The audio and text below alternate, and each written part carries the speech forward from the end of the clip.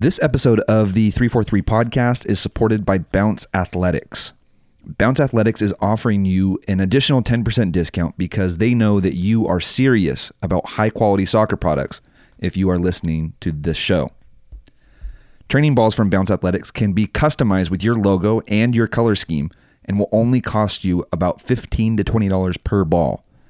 And if you compare similar textured training balls from Nike, Adidas, or Select, those would be in the $50 to $60 range. Now, I've personally tested the balls from Bounce Athletics. They feel great, they look great, they roll great, they hold air, which is super important. They are legit, and I highly recommend them. To top everything off, Bounce Athletics will send you complimentary mock-ups of what your balls will look like with your logo on them. Just email your logo to info@bounceathletics to begin the order process. And remember to mention 343 so you get that additional 10% discount when you place your order. This is the 343 podcast. I'm your host, John Pronich. Welcome to the show.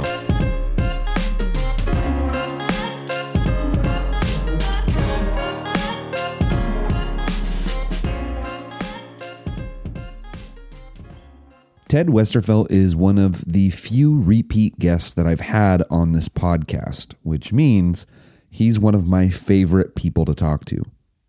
He's most known for and most proud of his activity on Twitter.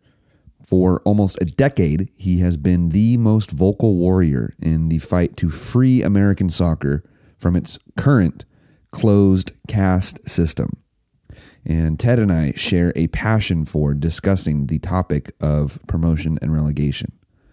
One of the benefits of hosting this podcast is being able to provide Ted with an opportunity to explain in depth his stance on promotion and relegation to an audience of passionate American soccer fans. That is you. I also think that everyone benefits when Ted and I are able to have unfiltered and honest conversations like the one that you are about to listen to. And Ted will be the first to point out that he doesn't agree with how everyone operates that is for American soccer having promotion and relegation. But he's also the first to say that everyone is coming from the right spot and everyone has the right goal in mind. A line from Ted's website sums up the fight for American soccer and American promotion and relegation perfectly, in my opinion. And that quote from his website is, "American clubs deserve the same opportunities as any in the world." End quote. I love that quote. Ted is the godfather of the pro-rel movement. He is the one responsible for highlighting the need for fundamental change in the way American club soccer does business. And he is probably the reason that so many grassroots movements have now started and are now fighting for change. You can learn more about Ted, about promotion relegation, and about American soccer history by visiting his website, soccerreform.us. You can also connect with Ted directly by following him on Twitter @soccerreform. I've provided links to both of those in the write-up of this podcast on 343coaching.com. And that is also where I've linked to my previous conversations with Ted. And like I said, I've had him I think once per year, every year that I've had the podcast. So the links are all available in there. Him and I talk a little bit about that at the very, very beginning of this episode. So that's that. Remember that you can subscribe to the show on all major podcast providers like Apple Podcasts, Stitcher, Google Play, and Spotify. Just search the words 343, the way that we spell it. So the number 3, word 4, FOUR, number 3, should pop up. On a more personal note, if you follow this show closely, you've probably heard me discuss why I started this podcast to begin with. And it was largely because I absolutely hated the way that soccer was being talked about in the media. And again, you will hear me talk about this with Ted in just a few minutes. But I also hated the way that coaches and players were treated by the American soccer system. So after I started this podcast, I decided to use this as a platform to continue to call out all the BS that I see in American soccer and to highlight issues that really matter to me. So this episode about promotion relegation is just one example. And I'm incredibly happy to share this conversation and all the conversations that I've recorded. I'm always incredibly excited and incredibly thankful that I'm able to share these conversations with you. And I'm also happy to be able to talk about a lot of these subjects without a filter. And I understand that is a privilege in American soccer. And I do not take it for granted. But if you enjoy this podcast and if you enjoy the types of conversations that we have and the topics that we get to cover and the education that we provide at 343, a lot of it we do for free, whether it's the blog or the YouTube channel or the free 7-week coaching course or just our thoughts on Twitter. If you enjoy any of that, just please remember that it's the premium coaching membership that we offer that actually helps to fund and support this podcast and allows us to keep fighting and allows us to keep covering topics the way that we cover them. So if you're looking for a way to support this show and to support the work that we do, the 343 coaching membership is the absolute best way to do that. And if you're not familiar with what that is, the 343 premium coaching membership is an online course designed for ambitious soccer coaches that are looking to reduce their trial and error time. And what we've said for years now is that 343 the undisputed leaders in possession-based soccer coaching education in American soccer. And I believe that wholeheartedly. The premium membership program gives you access to a proven methodology, and it provides you with real training and real game footage, along with classroom presentations, ebooks, audio lessons, and member forums for networking and sharing ideas with other 343 members. Just the other day, somebody asked on Twitter if this program was right for U10 players or U10 team. Absolutely. A lot of the videos that you see in the membership are actually of the guys when they're like U10, U11, U12. So it absolutely applies for that. And then we've been saying for quite a while, Gary and Brian have been saying actually, that this applies all the way up to the professional level. So U10 to pro is what this methodology or what this program spans. If you're already a member and you just sat through that long monologue, thank you. Thank you even more, actually. But just thank you for being a member. Thank you so much for believing in us and for entrusting us with your coaching education. That means a lot to us. But if you're not a member yet, just know that we would love to have you with us, and we would love to have you check out what we have in store for you in the premium membership. But please check out everything else that we offer for free. Listen to more episodes of the podcast. Sign up for the free course. Do your homework about us before you sign up. But when you're ready, we would love to have you with us. You can learn more about the benefits of the 343 coaching education program, or if you are ready, you can go sign up by visiting 343coaching.com. All right. Long intro, but it was something that I wanted to talk about and wanted to get off my chest. I hope that you guys don't mind me doing that. I appreciate you guys for sitting through it. And I'm super excited to share this next installment of my series of conversations with Ted Westerfelt. And I hope that you guys enjoy this episode of the 343 podcast. Thank you for listening.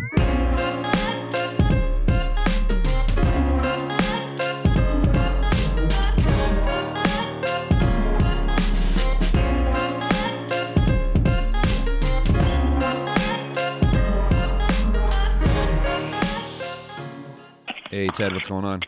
Hey, John. How are you? Doing good, dude. Doing good. Glad to hear your voice again. Yeah, likewise. How long has it been since we last talked? Like over a year, I think. Yeah, something like that. You're one of my annual interviews, though. I think this is either the fourth or the fifth time I've interviewed you, which I think it's been a few. I was trying to think back. It's definitely been a few. Yeah, it's been ever since before Vegas. Yeah, no, it was definitely there was one before Vegas, and then we had you come out to Vegas, and I know that I've interviewed you since then as well. But I think it's been once per year since I've been hosting the podcast. So I think this would. When you said that first, I was like, "Really? Is it annual?" But then, yeah, I think you're right. I think it basically breaks down that way.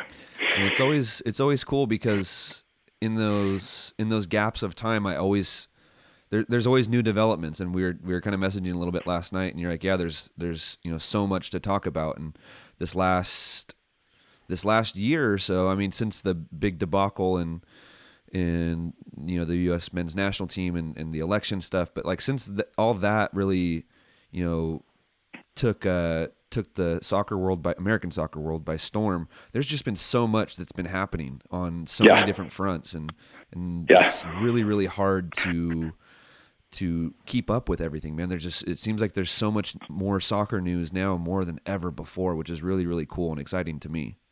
Yeah. As usual, there are 100 different people doing 100 different things in American soccer, and sometimes not connected with everybody else, and so it's going in 10 different directions at once.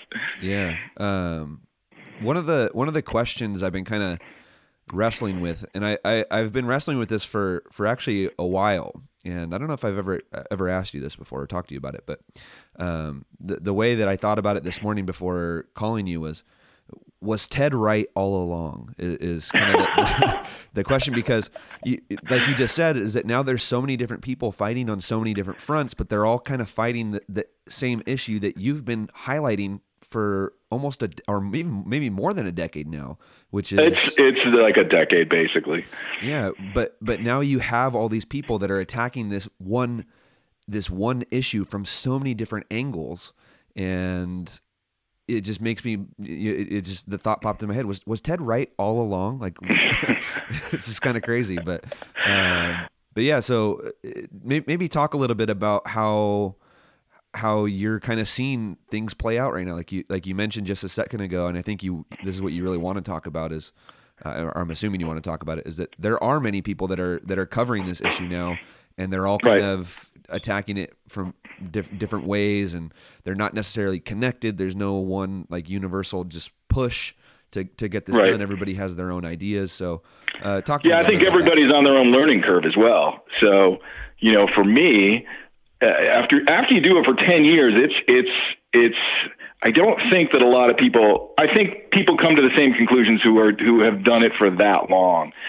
And that conclusion is that, you're going to have to find a way to open the American soccer pyramid without doing it, without convincing MLS, without running it through U.S. Soccer. You're going to have to find a way to set up an organization or a group that can, number one, be a powerful force to prove that the issue is real and salient and a lot of people care about it, and number two, can influence MLS and U.S. Soccer in the only language I've seen that works with them, which is power. I mean, you have to display power. You can't, reason alone is never going to do it. So right now I see that there's a couple different camps, and one of the camps is kind of where I was 8 years ago maybe, and that was, there's got to be a way to find, to get U.S. Soccer. Where's the breakdown and understanding? I mean, this is so obvious that this is a good thing that,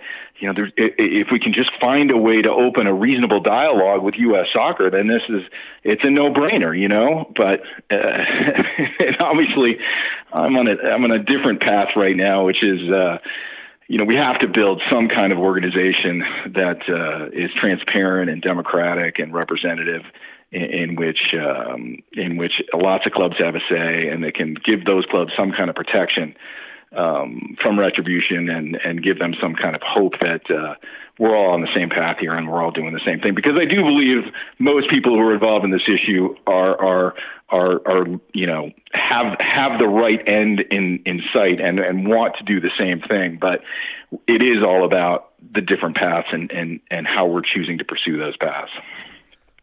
A good question, or I think it's a good question. I mean, I thought of it, so of course it's a good question, right? A question that came to my mind, though, and you mentioned it just briefly, is that you said 8 years ago when you were kind of in this camp, and so this is the thought that formed in my head, or a question that formed in my head is, do you ever think about your position 8 years ago and how that has morphed over time, and does that play into how you talk about the subject today? Because I guess I should also mention that today you're just very cut and dry, like this is how it is, and 8 years ago that's not how things were. So I'm wondering if that is why you are like that today. Well, I mean, my opinions have sort of solidified, and so it's 8 years ago, I was thinking that there would maybe a way to network in, and maybe a way to find a way to influence people that are already involved in the system to go one way or another, just through reason and through honest negotiation. And I certainly inserted my own hyperbole at those points as well. But it's because at that point it was that no-brainer aspect to it of, how can you look at this and say that this is not the right way to go? How can you say that Americans are not capable of understanding this? How can you say that you're going to find this new way for soccer to run, and obviously it's not working very well, but you still can't consider joining the rest of the world in the open system? But yeah, I mean, at this point, it's my opinion is just you got to find a way to form this new organization. It's got to be transparent. It's got to be representative, and only through that show of power and force, I think, are we going to do it. And look, Chris Cassell and these other guys, Daniel Workman and the guys that are working with them. I mean, I helped them build that list a little bit here and there that they built, and that their efforts have been great. And for those people who don't know about it, you can look up them on Twitter and everything else and find out as much as you need to know. And I think they're coming from the exact right place. But I guess this morphs into a different question, but. It's just we're all doing things our different ways, and we do communicate, and we do know. I know I communicate with Chris and Daniel on different occasions, and we're all trying to figure a way to get this done as quickly as possible. You know what's funny to me is to kind of watch the morphing of positions or just people's involvement in the discussion about promotion, relegation, and just in the discussion of American soccer in general, and how people become more and more involved and how their stances form. And promotion relegation's a particularly interesting one because people, I think, start out, especially like novice soccer fans, MLS fans, they start out thinking like, oh no, like we don't need that. Like they listen to Alexi Lawless or whatever, and they're like, oh yeah, we don't need that. If you guys want it, you guys can go do it on your own terms somewhere else. And then like slowly they're like, well, maybe we do need that. And they start to kind of chime in with like little bits and pieces. And then I've watched people make the complete flip of, that is the one thing that they are incredibly passionate about. And they will go to war for it now. And it's just, it's funny to watch the evolution of that over the course of, 3, 4, 5 years. And like you, I think some of the guys and girls that are getting involved with it now are ultimately going to come to the conclusion is like how long can we beat on the U.S. soccer door before we realize they're not going to open it? And you just need to you need to do your own thing, and you can't. Well, you need. Well, yeah. In my opinion, you need to meet force with force. The interesting thing for me in this whole thing in the evolution is how the sort of the PR efforts vis-a-vis me have morphed and changed over the years. I was thinking about that before we talked today. So what do you mean by that? It's this dichotomy between you are completely irrelevant and nobody listens to you, and what's the point? And you and Ben Fast and some other people have a echo chamber and you guys talking to it. And then Chris Cassell tells me that people at U.S. Soccer say, I'm the reason that we can't have promotion relegation. It's me that has poisoned this debate to the point where nobody will listen to promotion and relegation anymore. So it's like, well, that's pretty important. No matter, you can call me a lot of things at that point, but you can't call me irrelevant. But in any way, it's all how that campaign sort of plays out, and whoever's orchestrating it and whoever wants to, attack promotion relegation, and the people who want to split the forces and do all that kind of fun stuff. But no, man, anyway. I've always said that you are a very important character in this plot, and people don't. I just do what I do. I mean, at this point, I love what I do. Whoever thinks I'm relevant is fine. Whoever thinks I'm irrelevant is fine. It's just, I'm having so much fun doing what I'm doing that it's just fun. I love it. But it's also educational, man, and I think people overlook that aspect. They see, maybe a certain tweet or a certain series of tweets, and they judge you off of that. But I don't even know if it's measurable how many people your ideas have reached. Maybe through other people though. Like I don't know if Daniel Workman would know much about, and this is no dig to Daniel. Sorry. Would know much about the issue of promotion relegation if it wasn't for you, Ted. And I mean that wholeheartedly to both you guys. And I appreciate that. I mean, Dan is a really smart guy. Chris is a really smart guy. They're doing the same things, but if I help them push them along, that's great. I told Chris too, just, look, if I'm or anyone's a problem in this, throw me under the bus, throw whoever you want under the bus. Say, call me whatever names you want, block me on Twitter, do whatever you got to do. Let's flesh that theory up. Let's call them on their bluff. And if the reason we're not having promotion relegation in this country is because of a few Twitter personalities, let's get that out of the way as quickly as possible. Let's figure out if they're being truthful or not. Yeah. It's something I actually talked about with Sebastian Salazar and how thin-skinned a lot of decision makers are in American soccer and MLS and US soccer. It's like they are so thin-skinned that if you say or do something, I don't know, 5 years ago, it's like they still remember it. It's like they hold grudges and right. And they're like, oh no, I can't talk about that because he said this on Twitter. It's like we didn't even know you had a Twitter. Like you're a ghost on Twitter. So like what the hell? But it's so true though, is that these messages and these conversations that people have on Twitter, whether you have 100 followers or 100,000 followers, U.S. soccer knows about them, and Major League Soccer knows that people are engaged in this conversation about promotion relegation. And to be honest, Ted, I think that they're incredibly worried about it, and a lot of their PR and a lot of their spin is to deflect people's attention from it. They don't want people talking about it. So I think so too. I mean, we've had this conversation before, but that's why I got involved in the first place, is because I came out like, oh wow, this, like a lot of people, I had an epiphany on promotion relegation. I was like, what? How is this not a bigger issue in American soccer? And of course, this is before Twitter blew up and for some other social platforms blew up. And so what I do, I go to Big Soccer, and the response was so, having spent time in politics and the PR world, the response was so calculated, and there was something about it that was so, and I was like, yeah, I'm in now. This is an operation. This isn't just a bunch of people who don't like promotion relegation. There's a different smell to this, and I'm in. I want a part of it. I want to help push this forward.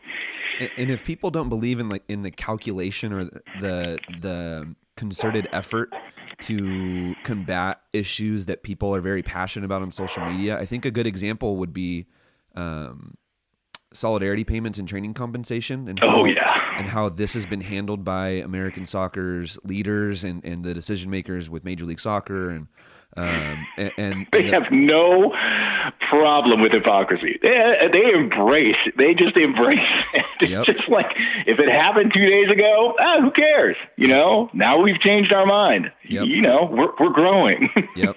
No, but the pressure put on them on, again, many fronts.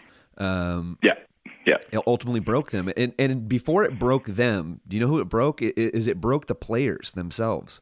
And the players started to realize, and the parents of the players started to realize, like, hey, there's all these other opportunities out there for my kids and for me, in Europe right. or abroad. And it's like, hey, if we leave and we don't lock ourselves down in this system, that's better for us.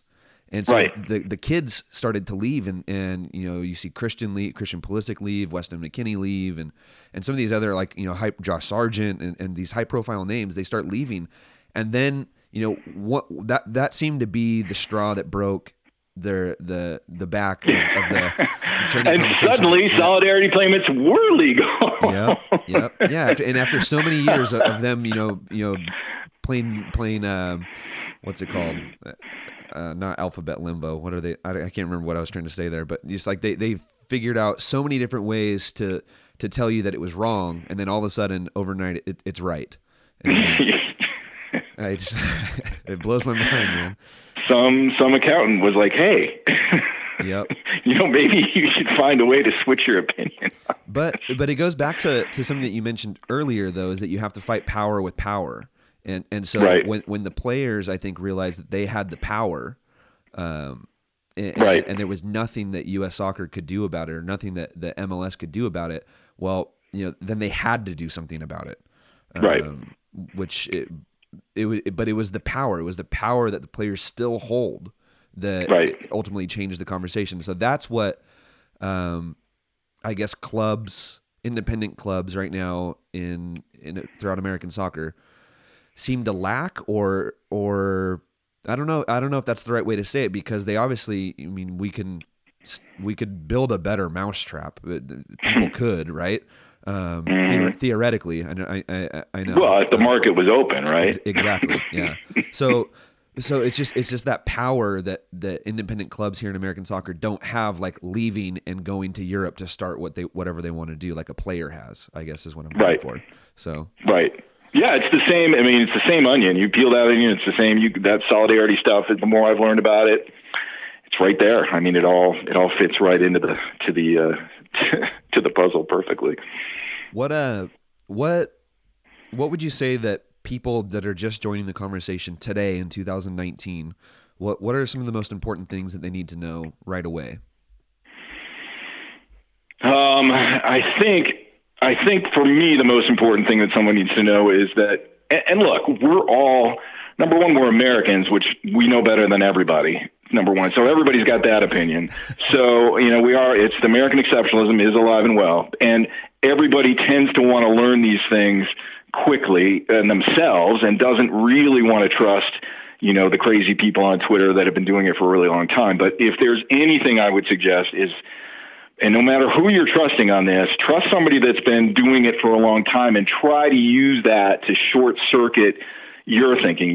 We all don't need to take 10 years to figure this out. We can shortcut it. And if more people just realize that, why don't you just use this to go from here to there instead of waiting until 2029 to get where the people who have been doing this for 10 years are in 2019. I mean, if we can do that, we're way ahead of the game. And look, MLS and U.S. Soccer are trying to run the clock out, and so everything they can use to put a 10-year delay on everything. I mean, anybody that's been doing this for 10 years has seen them put 10-year delays on virtually everything, or 20-year delays, or whatever it is. I mean, 10 years ago, Sunil Gulati said we were going to be considering promotion relegation this summer. So, obviously that's not happening from the MLS level, and it's not happening from the U.S. Soccer level. So, it's just try to find a way to go back and look at some of the history of this conversation and do your own research and come to your own conclusions, but look at the way that this has been argued on both sides for the last 10 years. Hey, sit tight. We are going to hear a quick message from our sponsor, Bounce Athletics. As a part-time DOC, I had a budget, and we needed training gear every year, and it just was getting more and more difficult to find decent, high-quality, affordable training balls. That's Zach. He's the co-founder of Bounce Athletics. And as a coach, he was having a hard time finding quality soccer balls at an affordable price. So he started searching for ways to solve that problem for himself and for others. We've been able to experiment with a lot of different textured materials and construction methods, and I think we've really got it dialed in to where now, with our training balls, we're providing super high level training balls that have all the modern technology in them for a fraction of the price of global brands. Zach and Bounce Athletics are offering 343 members and listeners 10% off orders of those custom premium soccer balls that he was just talking about. Email info@bounceathletics.com to start the order process, and be sure to mention 343 to receive your 10% discount. All right, let's get back to the show. What you said about trying to make the clock run out is something I think about pretty often, and I think if people start to pay attention to just that one aspect of all the action that's always happening, it's, you'll always see this extending of the period, right? And so we'll do it in 5 years, or we have a 10-year plan, or we have this in the future, and it's like, when is enough? When is expansion going to stop in Major League Soccer? Because they've always said it's going to stop at 24, then 28, right, and then 30. Right. It's like, okay, so when does that stop? You guys just keep extending the time, and that's just one example. And I think if you pay very, very close attention to all of the different fronts, you'll see that they're doing that everywhere. That's always right. You'll see the same. Like if you look back 10 years, you will see that. And you look back on Twitter, you look back on any forum you want to look at, you can see that pattern pops out right away. Right away, you see that. We're not ready. We don't have this. We don't have X. We don't have Y. But then we get to X and Y, and we get great fan support. We get investors interested. We get, a lower division that has, a good number of professional teams. And it's, we keep crossing the thresholds, and then there are more thresholds that they throw down. So, yeah, the we're not ready thing. That's another good example that seems to have like just infiltrated the minds of so many. I hate saying novice fans because it's kind of degrading to fans, and I don't want to be degrading to fans, but people that don't pay close attention to these issues, they're like, oh yeah, we're not ready because they heard Alexi Lawless say it on a podcast, or they heard Taylor Twellman mention it on a halftime show or something like that, and so that message just spreads like wildfire throughout this novice group of fans, and it doesn't do us any justice. Yeah, I mean, sometimes it's hard to tell on social media, and all I am is a Twitter account these days. I'm not ashamed to admit it. So that's what I do. That's what I like to do. I've got other things I do, but I like to concentrate on Twitter. So on this particular issue, this is what I do. But it's hard to tell sometimes what are with MLS's history of astroturfing and click farming and all kinds of other stuff. It is always interesting to me to see an account. Most of the accounts that I see carrying their water these days are not certainly don't have real names attached to them. Put it that way. So it's hard to deduce like what takes off with wildfire, how is that being orchestrated, and is it part of the same, and not to make it seem like a big conspiracy theory, but anybody who's involved in social media as a business these days knows full well that a group like MLS or US Soccer is invested in having a social media strategy and paying people good money to do it, and that's part of that social media strategy, undoubtedly. Yeah, 1,000%. And I didn't anticipate talking about this, but I wanted to bring up Grant Wahl because he has been an interesting character since the U.S. men's national team failed to qualify for the World Cup in 2017, or 2018 was the World Cup. We failed in 2017 though. Right? That was when it was. I think it was. Right. Right. But it's been a while. Yeah, I know. But he's been one that's kind of now felt that he can kind of dance the line more so than he ever has before, which I find very, very interesting. And then for whatever reason, he always throws in like a dig. Like he does like a little 2-minute video on promotion relegation. And then I can't remember exactly his words, but there was kind of like a dig in there at like the promotion relegation community. So I'm just curious about the, how genuine does he, how genuine is he when he's covering an issue like that? Or is he still so just indoctrinated, from his time of being, the go-to guy for U.S. Soccer and MLS that he can't touch those issues genuinely yet? It's really. I think that it's the only thing they've got. I mean, as somebody who's been having this discussion now for a decade, it's the only thing that they can do at this point is go personal.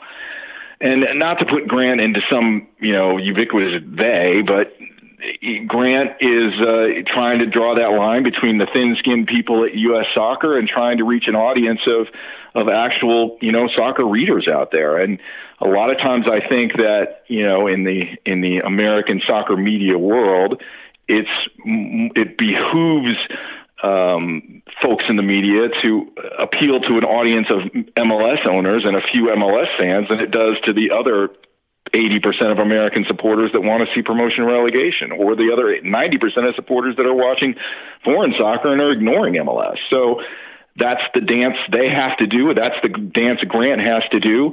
And I think the only way he can do that dance anymore is by attacking promotion relegation supporters. I mean, it just seems that that's, I think there's been a lot of fair criticisms of Grant. I think Grant gets a lot of criticisms out there from far beyond from people like me. And I think, the reason I tend to follow Grant around and criticize him where I think he deserves it is because he there's only like a handful of actual paid soccer journalists in this country, and Grant is one of them. And Grant is the one that a lot of people go through the network to try to find a way to make money doing it. So, I think it's important to hold him to a little bit of a higher standard. And I think we're seeing the dance that he does is the dance that I think a lot of these guys have to do. I would be curious to see Grant exercise his power, because I don't think it's far-fetched at all to say that he's the most powerful soccer reporter in American soccer. And, for him to exercise his power and really talk about issues the way that he wants to talk about them in a way where he doesn't have to impress ESPN or Sports Illustrated. I mean, this is a day and age where you can do what I'm doing and just be an independent soccer person, and he would have no problem, in my opinion, finding people to support him if he wanted to go there. I think you're absolutely right. I mean, he certainly has an audience built in where he doesn't need Sports Illustrated to pay him, unless he's making money that I'm not aware of. I mean, it seems like he could be his own thing and do his own thing and probably make his own living, make the same living he's making right now. I agree 100%. But there's a thing about American soccer reporters too, is that, and I've seen this in the last 10 years, they're very, they remember the days when you couldn't be around the water cooler and talk soccer because you just get beat up or people would make fun of you. And so there's still a lot of that going on. And so being part of Sports Illustrated, there's a level of acceptance there that I think he probably appreciates. And I think anybody in the national media appreciates. Andrew Doss is another one in the New York Times. I mean, hey, you work for the New York Times. That's a huge plus, but you're going to have to dance if you're there. And MLS, conspiracy theorist I am, as everyone knows, but MLS can make your life pretty difficult as a journalist. And there is more than one published account of them pulling credentials of reporters that don't tell the story that they want to tell. So, again, you're back in that world again. Yeah. I've talked to, multiple people, about, what's his name? The U.S. Soccer Media Director, or Communications Director, Michael Cameron or something. Yeah, just kind of like bullying people in the press room and threatening to pull the press passes. And I got called out for it one time because I think I mentioned this on a podcast and somebody heard it and says, Michael would never do that. And I was like, okay, so the person that talked to me about it is lying? Like, okay. Sure. I mean, I guess I can believe that. No, I've been roundly criticizing for poking fun at reporters for a long time, but and originally, initially it was like 10 years ago, I was like, I just like, what is going on with you guys? Are you paid by MLS? How come you can't? Why can't you have a rational discussion on promotion and relegation in public? Like, what's stopping that? But and their response to me was like, nobody's paid by anybody in American soccer journalism. So, and then that's resonated as the time comes down. It's like, okay, so, it's just a weird network where everybody's trying to network to American soccer journalism, but, there's only a few people actually making money at it. And, then that becomes a microcosm of everything, MLS, Soccer United Marketing, and U.S. Soccer pretty quickly. And you know what, Ted? I think I do think that stretches beyond soccer, and it stretches to just sports journalism in the United States. Like, Good point. That's an excellent point. We poke fun at the media guys because they enjoy their free pizza and whatever in the press room, but it's absolutely true. Like, those guys, like, they do kind of like that's their thing. They look forward to being at the game on Saturday and being in the press box and interacting with people at the water cooler. Like, that is a sports journalism thing. And it just, in the sport of soccer, I mean, journalism as a whole, how much independent journalism is left as a whole? Yes. And I mean, I started out my professional career in politics in the White House Office of Media Affairs. So I got to see firsthand how, politicians want to, deal with the media, want to herd the media, want to pull credentials and give credentials when needed, when not needed. So that's always been a part of my interest in this issue as well. Yeah. And then it just gets, I don't know, because we've been fighting for so long as soccer fans and soccer players, coaches, whatever, as a American soccer community to find the spotlight for the sport that we all love. It just seems to be I don't know what the right word is. I don't know, not I don't know what I'm trying to say at this point, but that yeah, welcome to my world. That's what I do on Twitter. that issue of you know the fraternization and you know holding on to the little pieces that we have. I think it just why can't I think of this word? It's like fiefdoms. Everybody has their own fiefdom. It's everybody's trying to protect their little piece of turf they have and grow that piece of turf by any means necessary. Yes. And yeah, it's a tough world out there. I mean, most people who cover American soccer are making jack shit. So no, it's like having a small and patio. The best ones are making jack shit. So it's like, to me, it's like having a small patio on a New York City apartment, and you're trying to grow a patch of grass. And it's like that's all you have. So you want to keep watering that every day. You don't want to lose your little patch of grass and whatever. Right. Right. And it's all you got. Yeah. And otherwise you'd be working at McDonald's. Yeah. No, seriously. No, seriously. Yeah. It pays better. I would, and I say this. I say this as an Uber driver, part time. There you go. I would be curious to know how many guys that are and girls. That are trying to make it in soccer media also double down, and they're Uber drivers or work these other jobs, and the vast majority, right? Yeah. I mean, easily. Yeah, easily. I know. Whenever I'm criticizing these guys too, I know 1,000% that I'm part of that group. Like, I'm a podcaster trying to make it, covering the sport the best that I can, and scraping it together. And so a lot of times when these guys come back at me like, "Oh, well, you don't know what it's like," I absolutely know what it's like. Shut the hell up. Yeah. So, I mean, there are plenty of places to get your information these days, and there's plenty of good writers out there, and it's a shame that more of them aren't getting paid. What's funny about Andrew Doss is this just popped back into my head, is that, you know, big time writer, right? Like, this guy works for the New York Times. He makes a living off of reporting about soccer. He was petty enough to either save a tweet of mine or to search, which I find would be hilarious. Search back for a tweet that I had tweeted out 6 months prior, and something happened in American soccer, and so he went back to that tweet that I had posted. I can't remember exactly the contents of it, but he basically said, "Oh, well, how do you feel now?" It's like 6 months later. What the fuck, dude? I don't know. And so a lot has happened. Yeah, and so while you were defending MLS, a lot has happened. and so I just found that pretty funny. I was like, oh, like, maybe I've made it. Like, this guy, this big time soccer writer, like, you know, he's focused on the tweet I said 6 months ago. So I thought that was pretty funny. Yeah.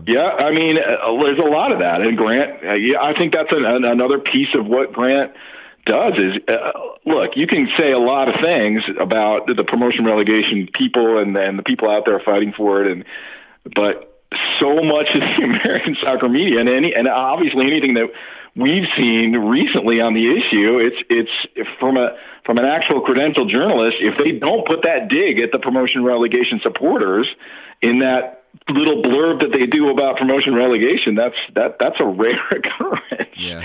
It's always like, well, yeah, but, you know, if only they were nicer, or if only they, and let's be honest, I mean, there's different philosophies on how to do this at this point, and MLS, I think, is probably not as diametrically opposed to promotion relegation as we think they are sometimes. But if they do consider promotion relegation, they want it to be their show, and they want to run that show. So that's the difference when you talk about when I find that when somebody talks about an unreasonable promotion relegation advocate, it's because those are the guys that don't want to run it through MLS. They don't want MLS, certainly don't want MLS to manage it, and they don't have any illusions of a MLS growing to 40 teams and then relegating half of itself to run promotion relegation with itself. I mean, it's, you know, there's just different philosophies, and I think it's great for me to see that those philosophies are coming out, and that's where the rubber meets the road these days. It's not about educating people about promotion relegation anymore. It's about how we're going to do this and how we're going to move forward on it. And I think everybody participating in that conversation is basically instrumental to it. I'm still massively impressed with the way that the conversation has grown to the point that it is today, and I do think that Ted, I do think that you are the instrumental piece that has helped to grow this conversation. And whether people want to give you credit for it or not, you know, I like I mentioned earlier about Daniel and Chris, and there's plenty of other people that talk about promotion relegation now, whether in favor or opposed to it. But it is a piece of the American soccer conversation that is on the, if there was a front page, it's on the front page every single week. And hey, look, I'm lucky that I've been able to do this. It's just been a series of accidents that I've been able to keep up with this and do this and make this part of, what I do every single day for virtually the past 10 years. So, not everybody can do that. I love being able to do that, and that's why I do it. That's cool, man. Where can people, if they don't follow you on social media, where can they follow you on social media? And then where can people learn more about issues, about things that are important to this conversation? Where can they, if they want to seek out education about this, what are some of the best resources? I've got a Facebook page on Soccer Forum. You can find that. I got the Twitter. Soccer Forum is where I would recommend everybody goes. That's the Facebook feed is I try to keep that updated, but I'm busy doing some other stuff right now. And so I've buckled down on Twitter pretty hard, and I'm doing a lot of research on American soccer history. So that's limiting me a little bit, but I mean, Danny Workman and Chris Cassell and their effort right now, and Dennis Crowley. I mean, you follow these guys, and you follow Ricardo Silva, and you follow the Cosmos, and you keep an eye on what Rocco Camiso is doing. I mean, these are the people who are advancing this conversation, and even though they're doing it on their own path, I think all of them are doing it from the right spirit and in the right spirit. So, those are the people that you would follow. And if you want to reach me, follow me on Twitter and get me to follow you, and you can ping me with a DM. That seems to be the best way these days. I love that you mentioned all those guys, because if people just watch your Twitter timeline, they might think that you are opposed to these guys at different points. And I know there was, a while you and Dennis had a lot of back and forths on Twitter, and even I was messaging you like, hey man, like, see this guy out, see what happens. And so it's actually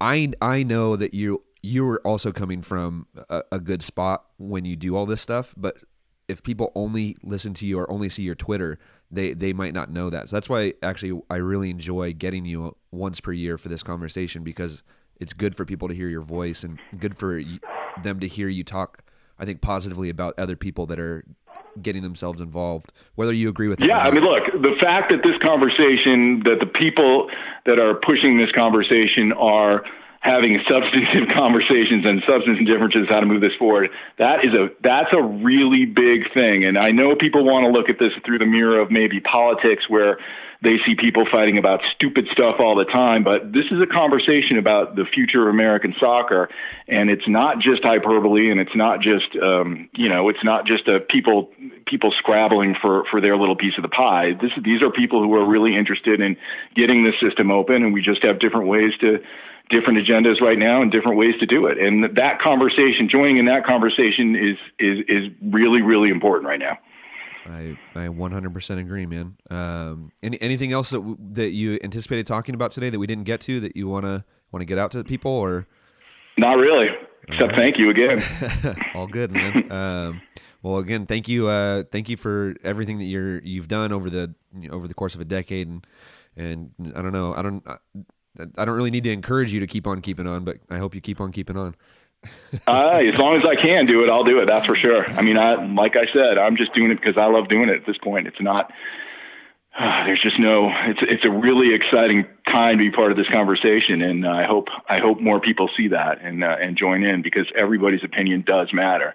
I find that on the other side, people are saying, who cares who you are? Who cares what you don't have the purse strings, why do you have a say on spending other people's money? But that's not what we're talking about here. We're talking about something very different, and everybody's opinion matters on this. And the more people that speak up with real names, and the more people that stand up and are transparent about it, the better. 100% agree, man. Thank you so much for your time, Ted. I really appreciate you, man. Anytime. See you later, John. All right. See ya. Bye.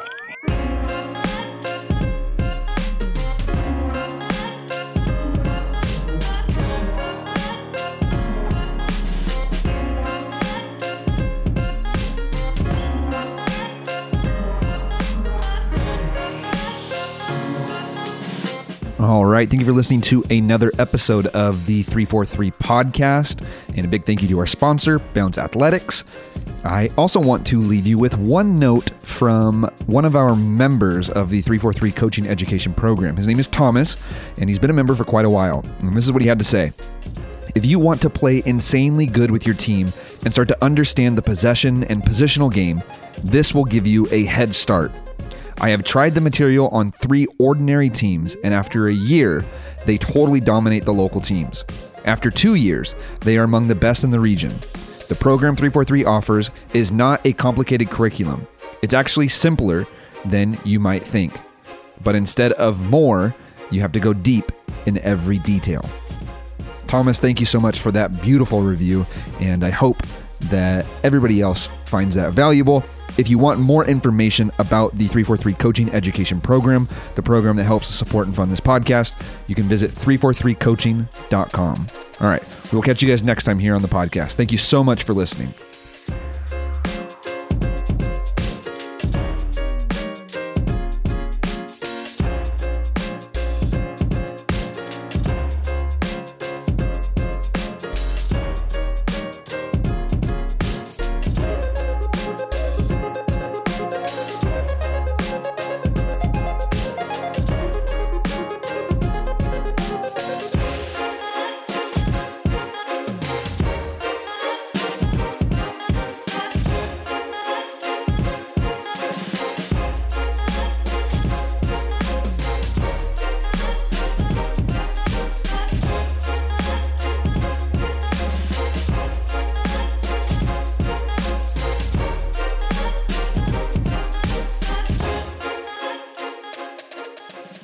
This episode of the 343 podcast is supported by Bounce Athletics. Bounce Athletics is offering you an additional 10% discount because they know that you are serious about high-quality soccer products if you are listening to this show. Training balls from Bounce Athletics can be customized with your logo and your color scheme and will only cost you about $15 to $20 per ball. And if you compare similar textured training balls from Nike, Adidas, or Select, those would be in the $50 to $60 range. Now, I've personally tested the balls from Bounce Athletics. They feel great, they look great, they roll great, they hold air, which is super important. They are legit, and I highly recommend them. To top everything off, Bounce Athletics will send you complimentary mock-ups of what your balls will look like with your logo on them. Just email your logo to info@bounceathletics to begin the order process. And remember to mention 343 so you get that additional 10% discount when you place your order.